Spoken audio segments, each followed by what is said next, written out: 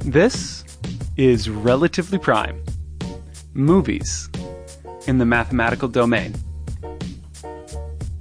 I am Samuel Hansen.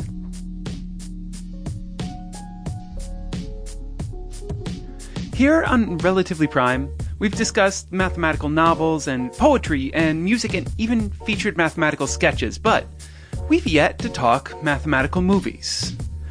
We're going to rectify that right now, right here on this episode.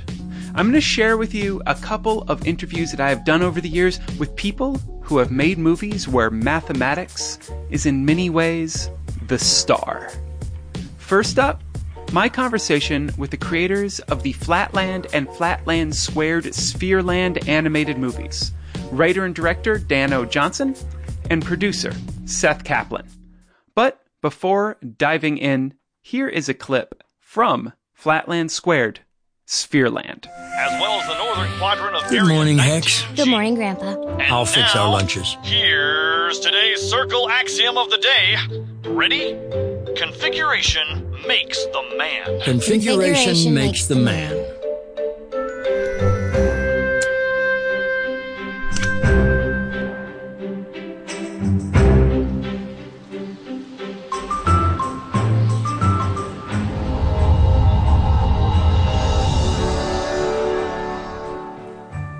So, Hex, did you memorize your laws of inheritance? I sure did, Grandpa. Isosceles triangles have baby equilateral triangles. Equilateral triangles have baby squares. Squares have pentagons. Pentagons have hexagons like me.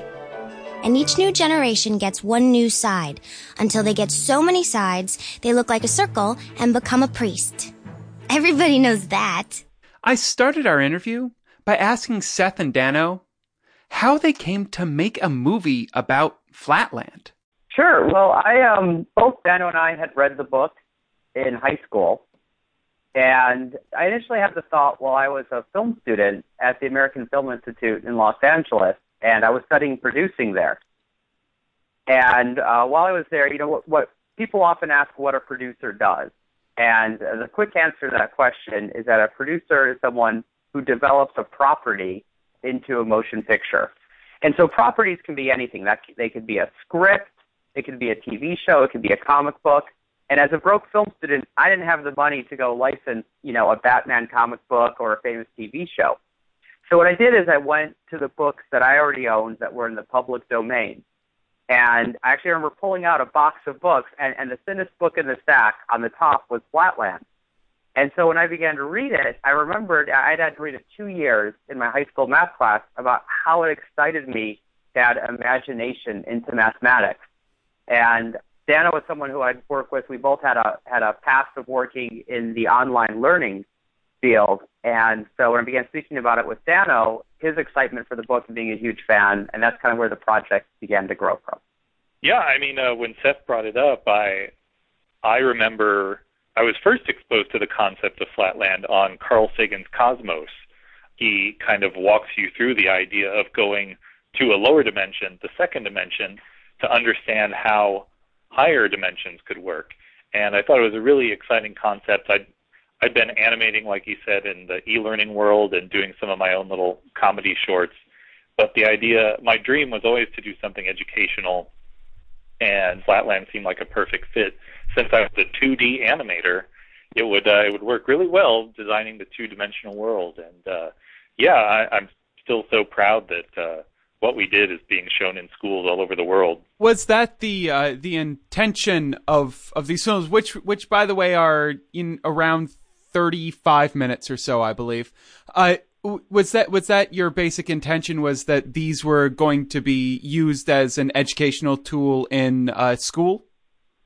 Absolutely. Yeah, we began developing the project, and at first we knew we just wanted to make the movie, and we weren't sure if it would be a normal feature-length film or if it'd be, something shorter. And as we were developing, and I think part of this is because we both had backgrounds in the education industry, we began reaching out to teachers. And what became clear is that a movie that would be under 45 minutes would be extremely helpful to math teachers. And so as the story was developing, it began to, organically to what we thought would be appropriate with taking the novel, which, really when you read the book, the last 30 pages are what are your traditional narrative, and the beginning is all setup.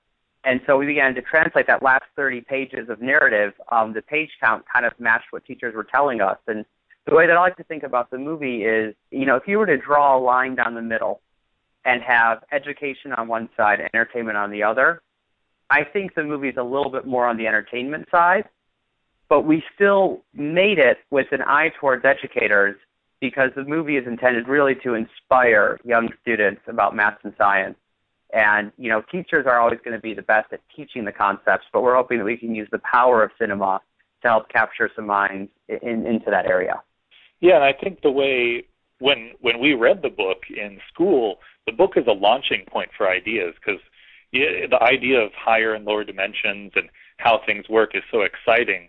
But I think the same applies to the movie. When we first premiered the movie in Austin, the first hands up during the Q&A were little kids, and they wanted to know all about the fourth dimension. I mean, that's held true every time we have a public screening. It just launches a lot of discussions, and, I think that's where the learning starts to happen. Say in this most recent one, there are a few examples where there is a direct mathematical content in it, specifically talking about using triangulation to find distance, as well as just talking about triangles and their degree measure and how you could have a straight line that isn't straight. But there also seems to be a lot more mathematics that's hidden. Your backgrounds are very mathematical. There's a lot of fractal imagery, and there's other things that are just commented on but not entirely spelled out.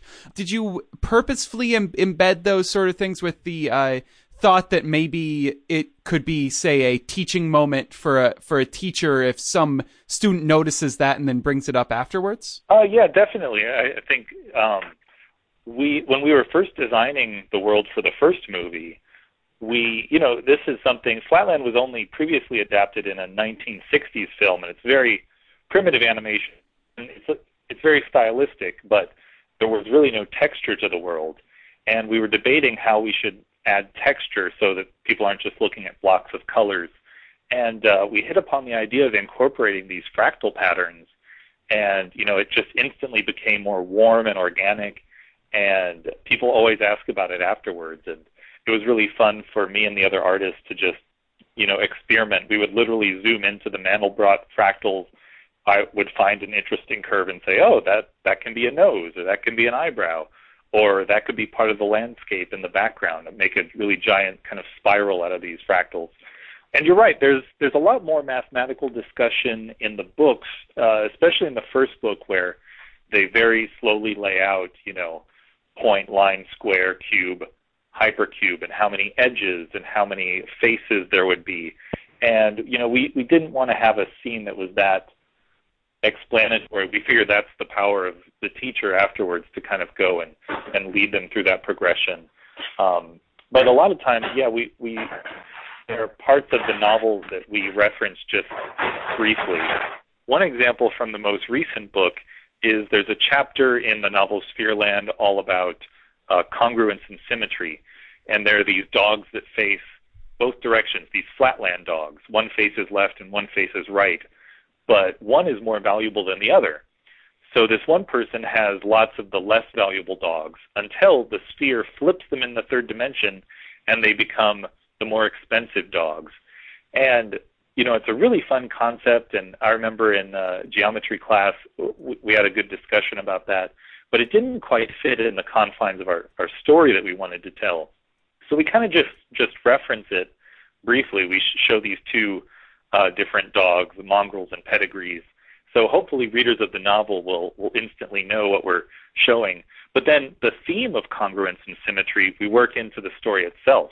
We have characters that are flipped in higher dimensions. I think that'll get kids thinking about, what if you were flipped in the fourth dimension and your left became right, right became left. So it is tricky. It's part of the adaptation process of, figuring out what's valuable to the teachers, and maybe instead of specific examples, just use it as a theme in the greater story. Oh, divine oversphere, I apologize if I have offended. Divine? If I am divine from my dimensional nature, then so is every criminal and scoundrel of my kind. And whether I am a scoundrel or not, you have yet to discover. But a higher dimension implies higher knowledge and clarity. You propose a most intriguing hypothesis. Fortunately, I find experimentation irresistible. What do you mean? Oh, oh my, what have you done? Oh, everything is... Why, it's reversed. To see the universe from a new perspective is a rare gift indeed. Please, put me back to normal. How do I fix this? Serious, dear. Fixing your preconceived dimensional notions is up to you. As for your other predicament, a portal to the fourth dimension awaits at the center of Flatland. No, awaits is the wrong word. So hurry up. Be seeing you. Sirius, look out! Oh, whenever I try to turn left, I involuntarily go right, and vice versa. It's as if the whole world has been flipped backwards. And when looking in a mirror, I notice my left and right features are reversed. Really? You look pretty symmetrical to me. Oh, we spheres get that a lot. One of the things that I really notice was changed in the first film, to be precise, is the depiction of women. Now, when I read Flatland, I understand that it's a satire and that it was playing on the problems that Victorian women had, but the depiction of women in the original novel is kind of nasty. So was that something that you consciously decided that you're going to have the hero of your story be a female, given how females were portrayed in the original novel? Yeah, that was a very conscious decision. I mean, I remember when I read the book in high school, that was a big part of the conversation about the book, was issues of not only gender, but also, I think, classism. And that the book itself is a commentary on Victorian society in England in the 19th century. When we began to develop the script from a creative standpoint, at first we tried to stick to as true as the book as possible. However, for our modern world to depict women in that way requires a lot of explanation. And at a certain point, we made the decision this was going to be a math movie, not a movie on history. And there are some really good points in commenting on Victorian society. But at the end of the day, we didn't have enough time in the story to make all those points. So we decided to keep it focused on mathematics. And then in addition, I mean, there is an unfortunate discrepancy amongst the perception of females in mathematics. And that's something that we have heard a lot of from teachers, something that needs work on. And so by making our heroine a female, we thought that would be a great way to show to young female students that there is a place for them in the mathematics world, and to further encourage them to pursue their interest in mathematics. Yeah, and I'll just add that from a design perspective, when we were working on the first movie, here I was trying to design these Flatlanders, and then on top of that, making these line women. We tried putting little eyes on them and a little mouth, and it looked like it just looked ridiculous. And here we were trying to get Hollywood talent, Kristen Bell and other actresses involved in the movie, and I thought, it's just not going to work. It's not going to look great. And like Seth said, the most important part of the story, we wanted to focus on the math. The more we tried to fit in kind of a civil rights angle to the story, it just wasn't working. So, but we're really glad that people like Hex in the first movie, and she was a natural pick to be the focus of the second movie. You mentioned that you were going for Hollywood talent. You got it in the first movie, as you mentioned. You have Kristen Bell. You also had Martin Sheen, and the most recent movie you have one of my favorite actors, Danny Pudi from Community. And I'm assuming that you're not working on a massive budget for these films. So I was wondering how you were able to bring in talent like that to do the voices. The number one thing is that all the talent we work with is extremely generous with their time, and they do this because they're into the project. They do this because they're excited, to be a part of it. And so we feel really fortunate. And when, everyone that we asked to come back on the sequel did come back, we got to add in some new fantastic actors. Danny Pudi, who has a lot of teachers in his family, has a really, really strong respect for education and was so excited to be a part of it. And on the DVD, if you watch it, he has an amazing behind the scenes. It's really funny and cool. But in terms of also, I think another key way that we're able to make sure that we get top talent is that we only use absolute minimum of their time, which means, especially for Dano, a lot of prep work. We actually record the entire script multiple times with friends of ours, with other actors, and cut it together and do simple animatics. So that when we get the actors that are going to be reading for the parts, we record only the lines that we need, and it helps it go a lot faster. So it maximizes their time, and the preparation really pays off. I do want to get a little bit more into the making of this. Specifically, what kind of reaction did you get when you were initially trying to make this film? And then how did that reaction change after the first one came out? And it seemed, I've seen mention of the original Flatland, the movie, many times now over the last few years. So it seemed to do pretty well. Was it easier to get this one made than it was the first one? It's a great question. I think in some ways it certainly was. For the first film, there were a lot of challenges in the sense of we had no idea of what a two-dimensional world would look like. And we kind of had to define a lot of the design. And I think it's also important to mention Jeffrey Travis, who was a co-writer and director on the first movie and served as our executive producer on the sequel. And me and Dano, we spent countless hours. Dano and I and Jeffrey have gone back and looked at some of the original ideas we have. And so it was actually a much longer creative process to get the first movie made. But the content, Flatland the book, has so many fans, and especially once we were able to attach the cast that we had, there was definitely a lot of anticipation and I think appetite for it. With the sequel, it was great because we'd already kind of established ourselves in the space of doing the math education videos. However, the Sphereland the book, there's a big difference in that it is actually not in the public domain. The copyright is still held. So the first steps in getting that, on a creative sense, were actually somewhat simpler. Dano had mentioned Sphereland to me, I think in the first conversation when we talked about Flatland. He had expressed interest in doing a Sphereland movie, and his creative juices were already flowing in terms of the story and were already really exciting. But it took us almost over a year on the kind of legal and logistical front to secure the rights. I ended up going to Belgium, where I met with the author's daughter, and she ended up being extremely helpful with helping us to secure the rights from the U.S. publisher who had it. It's kind of every project kind of has its own difficulties, and so I think for two very similar movies, our challenges in getting them made were actually extremely different.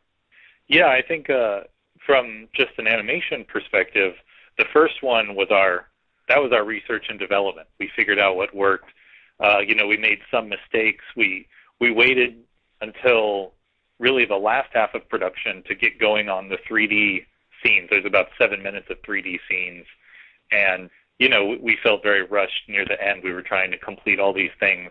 What we learned is for the second movie, we put all the 3D stuff up front in the beginning. And it was fortunate because we recorded Michael York, who plays Furious, first. So I was really able to block out those scenes and start working with the 3D animators early on, and really we had most of those done by, earlier this year, January. We were wrapping up a lot of the 3D stuff. So, we learned some things, and then other things became harder that we didn't expect, because in the second movie there's almost 15 minutes of 3D. So, there's even more environments that we need. And we worked with a programmer to develop this tool that would allow us to make the 4D geometry that you see near the end of the movie. But then we kept having trouble finding a person to do that animation who could use the tool and knew what he was doing. So, on a shoestring budget, we're pretty much limited to somebody who has the know-how and the time. And we found a great animator actually in Germany, Christian Kohlhaas, who did the 4D geometry you see at the end. And it's amazing that, just with the internet, I've never met him. I talked to him on Skype once, and we just communicated through email and, uploading movie files across the internet. Really, the animation has really changed over the last, 20 years, and that you can do stuff like that. I was wondering if you found yourself coming out with any sort of lessons about how to communicate mathematics that you might be able to give to any of my listeners. Because, you came into this as movie people, but now you are math movie people. And so I was wondering if there's anything that you learned that might be of interest. For me, what I learned, and I think what I've taken away from it, is that the math itself can be extremely fascinating and interesting, but it's how it's applied to people that I think truly makes it truly will captures people's attention. Is that at the end of the day, it's about, individuals and their life experience and relationships and the challenges we all face. And because math is such a big deal and it's everywhere in the world, it affects so much of our life on a daily basis, but it's what it affects in our life that I think the consequences of it that I think will really draw people in emotionally and understand the necessity of math. In terms of the actual programs and actual numbers, they're extremely important, but I think focusing on the emotion and the people is what's going to get people's attention with math. Yeah, I really wrote the screenplay for Sphereland as kind of a love letter to science in a way, and science and math in terms of how they allow us to find our place in the universe. Hex, essentially through the plot, spoiler alert, discovers the shape of her universe and her place within it. I approached her as, I wanted to portray a scientist in a very positive light, that they use their tools not just to solve problems and build things, but to really help define the world. And yeah, I hope people take that away from it. I do want to thank you for the greatest line that I've heard in a movie or television show or radio drama or anything in quite a long time, which is when Hex in Sphereland screams out, "Look, I'd love to write all this up for a peer-reviewed journal, but there's no time!" Well, I'm glad. You're very welcome. I thought some people would appreciate that. That usually gets a good laugh at we go to these math teacher conferences and show the movie, and that gets a good chuckle, so. Before jumping into the next interview, I wanted to tell y'all one more time just how cool Curvahedra is. You may remember from when I talked about it last episode that Curvahedra was created by Rel Prime guest and founding backer Edmund Harris. But do you also remember that Curvahedra is a construction puzzle system which can be used to create a bunch of different 3D structures from identical pieces, all of which link together without the aid of glue or tape? Well, if you want to find out even more about Curvahedra, and trust me, you do, or really if you're just already sold and want to have some Curvahedra of your own, all you have to do is head on over to Curvahedra.com. That is CURVAHEDRA.com. I promise, you're not going to regret it. And now, let's hear my conversation with Christopher Boone, the person behind the Kickstarter-funded movie Sense. And quick disclaimer, I was one of the Kickstarter backers for the movie.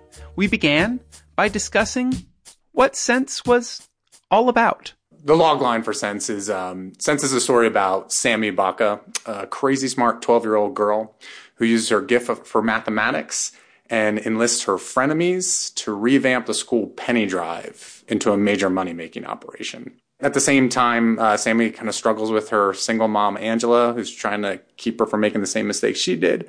And she's also kind of keeping her teacher and her mentor, Miss Dyer, at arm's length, even though Miss Dyer's just trying to stretch Sammy's mathematical capabilities. So at the core, we've really got 4 girls and their relationships with each other, how they make choices, bad choices that kind of circle back around on them. And at the center of all of it is Sammy, who, again, is this really smart mathematical genius doing calculus in 7th grade, but she's also an outcast and a troublemaker. And she's always looking for a new angle to kind of make a little bit of money to kind of keep up with the rest of her classmates, as it were. So girls, math, bullying, kind of all mixed into one. So where did you initially come up with the idea for the movie? You know, it wasn't just one idea. I think it was over a course of a number of years. I did have an idea that I wanted to incorporate math into a story for a while, and just something I wanted to do. I loved math growing up, but I didn't pursue it after school. But I thought it would be great if there was some way I could incorporate math into a character or story. I thought that would be really interesting. And at one point in time, I had remembered a riddle that a math teacher had told me, which was the penny a day riddle. And it was, if I give you $1 million or a penny on the first day of the month, 2 pennies on the second day of the month, and keep doubling the previous day's amount of pennies for the rest of the month, which do you choose? And that riddle obviously has been told in many different ways, the grains of rice on a chessboard.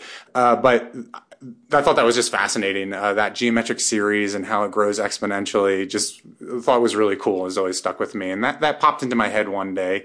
And I thought that might be interesting structurally. Separate from that, I had been thinking about what my next story was going to be as I was working on a new script idea. And I have a daughter who is now almost 12. And this was a few years ago, so she was much younger, maybe 7 or 8. And being a dad and having no idea what it was going to be like for her to hit adolescence, I started doing a lot of research about that and reading a bunch of books. And as I was reading those books about middle school girls, I was just blown away by the world now and how they interact with each other and treat each other with language and looks. And now with social media, it just takes it to another level, how you can quickly send a tweet or a Facebook post and you don't have to see the person in, face to face, and can really kind of just destroy their lives. That was really scary to me as a dad, but it was really intriguing to me as a storyteller. So I thought, gosh, that would be a great world to explore. And I learn a lot when I write scripts. So I really wanted to learn more about it. So I wanted to explore that world. And then I tried to figure out a character within that world. And I wanted to be somebody who was a bit on the outside, maybe had been burned in the past, and somebody who would be really intriguing, but what was going to make her different and special? And then that's when I thought, what if she was just off the charts smart at math? And that's not to be expected from this person. Like, nobody would know this about this character, and she would keep it a secret. And I thought that would be interesting. Okay, great. So she's good at math. I've got the world that I want to set the story in, but how am I going to propel the story forward? And that's when I remembered the riddle again. So this would be actually something interesting to structure a plot around, this geometric series, knowing that it's possible to do what our character does, but highly improbable. And I thought, gosh, that would be really interesting. What if somebody actually tries to implement this in real life, and if she could convince other people to get on board, because it would start so small and so slow and actually seem achievable. I thought that would be really interesting. So all those things kind of came together at different times over kind of a couple-year period. And once those pieces fell into place, then I really felt like I had a story. You mentioned, of course, Sammy and Angela, the daughter and mother in the movie. And one thing that struck me as really interesting watching the film was that you have the mother quite publicly and quite strongly going after her dream of getting into medical school. And then you have Sammy quite privately doing very well at mathematics. And the mother is struggling publicly, whereas Sammy's doing very, very well privately. And so I was wondering why you had the person who is gifted and it's easy being the person who's hiding it, whereas the person who's struggling, which most people tend to try to hide when they're struggling, is doing it so publicly. That's a really good question. I've never thought about it that way. So, but no, that's a really interesting take. I think a reason why I can definitely talk about the reason why Sammy hides it is being 12 is hard. And Unfortunately, I think, at least in my personal experience, and then also just observing a lot of 12-year-olds, I've been able to actually work on some short film projects with kids of that age, and so get to see them in their natural habitats. And now, like I said, my daughter's almost 12. It's really tough when you're at that edge of adolescence and your world is starting to change. Things aren't as rosy maybe as they have been if you've been lucky to have a really good childhood as I did. You start to see things changing and things that you thought were one way aren't, and you're trying to figure out who you are and how you fit in. And I think a lot of times kids around that age just want to fit in. They don't want to stick out. If anything about them is different, even if they're really talented at something, especially if it's something like maybe math, and unfortunately there might be other kids who might make fun of you for being really smart at that, you want to keep it under wraps. I think that's terrible. It's actually a reason I wanted to make a movie like this. I don't want anybody, whatever their talent is, to hide it. And so when you are starting to figure out that you might be very good at something, but that makes you very different from your peers, I want you to go after it and celebrate it and embrace that passion. So I hope that our character Sammy, maybe beyond this film, would emerge that way. Why her mom is more public is, I think her mom has struggled for a long time, and her mom is young. And if you do the math in our film, and if you really pay attention to it, and she mentions her age when she had Sammy, and she's only 28 and her daughter's 12. So she was a young mom. This wasn't expected. And yet she jumped into this with both feet and has done everything she can to take care of her daughter. And so for her, it's always been about proving herself to her daughter. And that's been really important. But also by proving herself, she wants to make the best life she can for them. And every step of the way for her, it feels like has been a struggle, and nobody seems to want to help her. And so she always is fighting against that. So I think for her, a lot of her drive is, you don't believe I can do this. And she even says that nobody thinks she can do these things. And that for her is why she has to do it, and why she has to do it publicly as well. It's because nobody believes in her, and she just has to prove all of them wrong, so she can prove it to herself and prove it to her daughter. You mentioned this kind of weird fear of sometimes showing talents that could help you be made fun of. And it didn't bear out in the end, but I was a talented mathematical youth, and that did, even in a small school, did lead to some bullying, some making fun of. Probably a little bit less because of the male-female dynamic. It's a little bit more okay for boys to be good at math, sadly. But I was wondering, since you filmed this with young women, I was wondering what their reactions were to a math-heavy story, to playing, the girl who played Sammy, but even the other characters as well, to a story that kind of revolves around younger women in mathematics. Well, all the girls in our film are very close in age to the characters that they play. I mean, they were all 12 and 13 when we filmed, with the exception of one who had just turned 15 but looks younger. And actually, those that had actually recently gone through 7th grade had told me, this is exactly what 7th grade was like. And it was this thing of like, they still couldn't actually make sense of the fact that friends would turn on each other. And it happened in their own lives, and they don't really understand why. And that was a big thing for me too, is I really think at that age, you're so self-absorbed that you can't see 2 inches in front of your face. And so we try to actually play around with that visually with really shallow depth of field in the film. And most people won't really pick that up, but that was a conscious decision. But as far as their reaction to math, I'll say that they're all very smart girls, but none of them were necessarily all into math. I think they're all very good students. But I think they thought it was intriguing, this idea of taking what seems to be a very simplistic equation and then trying to implement it in the real world with a penny drive and see where it takes them. But they liked how the plot hung on that. But I think what they related to more than anything was really the relationships of the characters. And you can substitute math for something else that somebody might be really good at, and somebody wants to tear you down. And so I think it's what I hope for all audiences, both young and adults, is that they see it as an engaging film, and it provokes them into conversations, and it gets them talking about, well, why do we do that? Why do some people feel the need to tear somebody else down? And why do we turn to things like social media to do that? And if we can start talking about those things, maybe we can come up with better ways for both youth and adults too, to interact with each other, and also find ways to celebrate, like I said, those passions and not be scared to share those talents. And again, look for opportunities to shine, essentially, and bring other people along with you instead of tearing everybody else down. And you've mentioned the bullying aspect of this film a few times, and one thing that I found very interesting is that everyone in the story is guilty.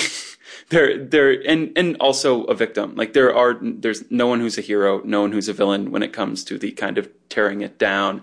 And so is that just because that's how it's just because that's how you see the real world as working? Well, I think that's the way I see the real world, but also as I was doing the research for it too, both, reading a lot of books and articles, talking to people who've done a lot of research around bullying, and then just watching the kids and interacting with them and talking to them, asking questions. I never feel like it's ever truly a black and white situation where it's just a bully and a victim. Individual instances definitely might be that way, but I think we all need to admit at some point in time that we have probably engaged in this behavior as well as a bully, even if we don't feel good about the fact that we did that. And we have almost certainly all been bystanders. We have almost certainly all watched somebody get bullied and not said anything, and not stood up for the person, or not talked to the bully and asked them why they're doing that. And so I just wanted to create a story where, yes, all four of these characters will play all of those roles. And then the real question becomes, once you recognize that behavior in yourself, can you make a different choice? And can you redeem yourself? Can you make amends? Because you might not be able to, but what happens when the consequences essentially circle back around and hit you? And then you have to really look carefully at the choices that you've made. And I just think that makes for a more interesting story. It makes the characters themselves more dynamic. I think it makes them more human. And in fact, we do have one character, Hannah, who is the queen bee character and definitely the clique leader, more the traditional mean girl. And we get to see all the characters in their homes. And there's a scene of Hannah that we actually we cut out of the film for a couple of reasons. But in that scene, she actually has an interaction with her mother. And we see Hannah in a very different light. And we start to understand maybe a little bit about why she is the way she is because of her relationship with her mother. But the reason we cut it out for the film for a couple of reasons. One, it slowed things down. It was a little long. That's my fault as a writer. Two, it actually showed up too early in the story. And in the script stage, nobody picked that up, myself included. And then we shot it. And when we assembled the film, I asked the editor, why is this scene here? And he said, that's where it is in the script. I'm like, you're crazy. No, it doesn't belong here in the story. And he's like, no, look at your script. I mean, I honestly wrote the script and thought this was going to come in like the second third of the film, not right where it showed up. So it just showed up too soon. And then when we did a test screening for 300 6th and 7th graders, they actually wanted that character of Hannah to be meaner. So they saw the version of the film where we see the interaction with her mother and we humanized her. And they said, no, I don't, I want to not like her. They wanted one character they could really kind of sink their teeth into. And there's a point in the film where the character, she storms out of a classroom and they started to cheer. And at the time, I didn't have their comment cards, so I didn't know if they really liked her or if they just hated her and they liked to hate her. Even though we took that scene out, the way that character's final scene is played, most people might not pick up, but there's some ambivalence in the way the actress, Jai Prishkulnik, plays Hannah's last scene, and we had talked a lot about it. So it can be read a couple different ways. And I think there's a hint of humanity in the way she plays that final scene. But hopefully someday we'll have a deleted scene and people can actually see that. No, Hannah's not all bad. You don't, I mean, even Hannah's not all bad, but the main character is just as much not all good. So on my notes that I wrote down while watching, you have a main character who's a 12-year-old who's incredibly flawed. She lies, she steals, she makes bad choices. And that seems like it seems true. I mean, 12-year-olds are not perfect angels. I think that stops at around 12 weeks instead of 12 years. But I was wondering when you became sure that it would be okay to treat a character that young in a way that a lot of movies won't. They won't start treating character in that way until they're, at least high school. Right. Part of me was I wanted to create a story that I thought was realistic and naturalistic portrayal of kids of this age. And I think a lot of times when you see films where maybe the protagonists are the age of 12, they don't feel like they're 12 to me. They might speak in a hyper-realistic fashion. They're a little too witty, I think. They're just maybe a little too perfect. And then they're faced with an obstacle, but they themselves are, I don't know, maybe really wholesome or really good. And yes, hopefully if you've written a good story, those characters will make some mistakes, but interesting characters to me are really flawed characters. And so the more flawed the character, the more interesting the character, and the more opportunities I think you have as a storyteller to explore those flaws, and then how are they going to overcome those flaws over the course of the story. And sometimes they're not going to. So I feel like the character, all four of the characters are based in reality. So I didn't worry so much about whether or not they had flaws or not. My concern was, can I get an audience to want to go on the ride with our protagonist when she is lying and stealing? And that was a really tricky balance. And some people may argue with me that I might not have accomplished it. But I think because she's also really strong at math and she is this outsider, it makes her interesting. And we wonder why she's stealing, and we wonder why she's lying, and we wonder why she's hiding her talents. And because we're wondering all these things, I hope it pulls the audience into the story and gets you really into her world. And even if she is making mistakes, you're still rooting for her. She's definitely a protagonist. She's definitely in the hero mold. She's not an anti-hero in any sense of the word. But we have to see how far we can push her so that you still want to stay with her. And I've had some people say, like, I just didn't, more adults than kids actually say, I just didn't like the fact that she was stealing. Well, she is. So, but see the movie, and, people have asked me, they've seen the trailer and they haven't seen the film. They ask, well, does she redeem herself? And I said, that's a big question. So, come see the movie and see if she does. And honestly, I think every audience member has to kind of answer that question for themselves. But we do have a story where we give the character a chance. And I think it has a hopeful ending. I know I've had people ask me, is it at least hopeful? And I said, yes, I do think it's hopeful in the end. But you can't have a character who's perfect. It just doesn't make for a good story. I can reiterate, I did not walk away leaving sad. Good. And one thing, and this is just because I'm a nerd, but I love that the character's entry into being a part of the in group, the popular kick, it's just that she's good at math. And it's not sold exactly like that, but it's that the idea that she has for the penny drive is straight from math. And I love the idea of a character just like, oh no, I can leverage this thing. And that's true for getting into friend groups quite often. It's just, I just love that it really was mathematics that did it. That's great to hear. And it is one of those things I had to figure out, like, how is she going to work her way into this group? And she's definitely going to use math, but at the same time, she's pretty wily as well. She knows she might be able to convince some members of this clique to go along with her a little bit easier than others. But math is definitely at the core of her plan, and definitely at the core of the plot. And it's one of those things, though, that was a really tricky balance as well, because I wanted to write a story about math, but as much as people like yourself obviously are big into math, the audience as a whole doesn't want to go to a movie and solve math problems. Oh, that's true. So, that's very true.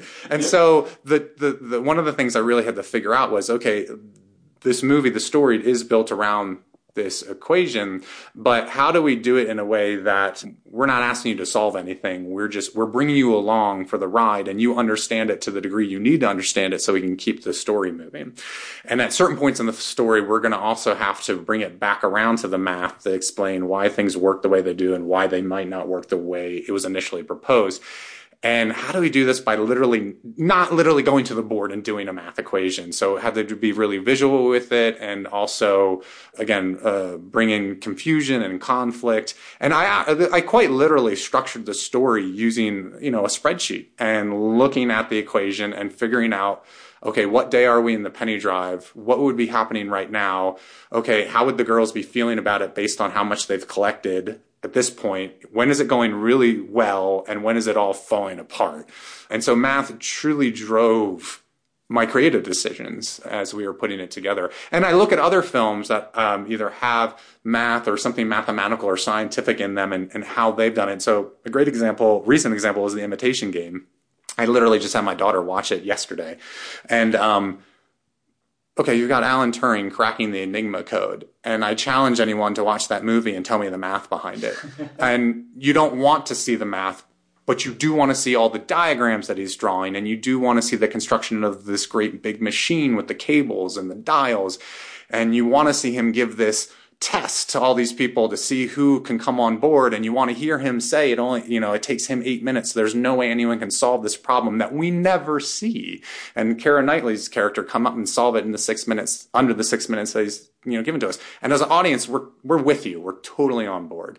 And that had not come out, obviously, when I was working on this, so I didn't have that as a model. But I think of other movies like Searching for Bobby Fischer. And I understand how chess pieces move, but I actually never got in the chess. And it doesn't matter. I don't need to know how to play chess, and I am completely enthralled in that movie because they've made it so dramatic, and I can see what's going on, and they've shown me just enough that I pick up. I know in this final chess match why the boy is going to win, and it's still really exciting. And again, I still don't know how to play chess. So it's things like that. How can you make a mathematical or a scientific subject really interesting to your audience, and yet they don't feel like they necessarily learned or had to solve a math equation? And what was really funny is my wife, she's read the script, but she didn't see the film until it was all done and locked, and with our private premiere screening for cast and crew and Kickstarter VIPs. And she said, well, there's more math in it than I expected. And I said, oh no, was there too much math? She said, oh no, not at all. But I was actually surprised at how much you were actually able to bring it into the story and keep everything moving along and not feel like, again, I was doing homework. So that was great. And she is uber smart when it comes to math. So I was like, okay, I'll take that.